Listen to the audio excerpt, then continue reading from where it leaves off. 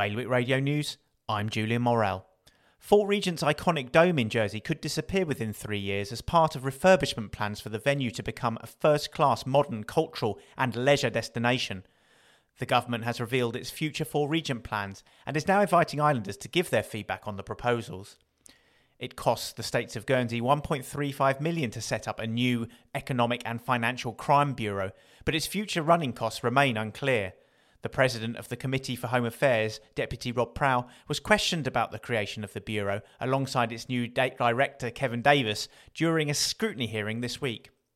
Le Poulant pub in Jersey is reopening in the next few weeks under new ownership after being closed for almost a year.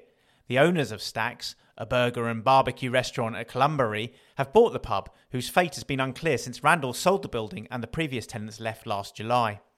A pool marina would have the potential to bring millions of pounds in new revenue to Guernsey, according to the Guernsey Marine Traders Association.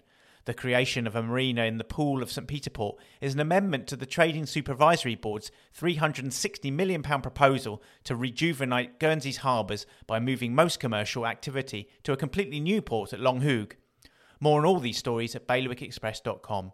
Today's weather, mainly sunny with some high cloud this morning, a top temperature of 23 degrees. Bailiwick Radio News.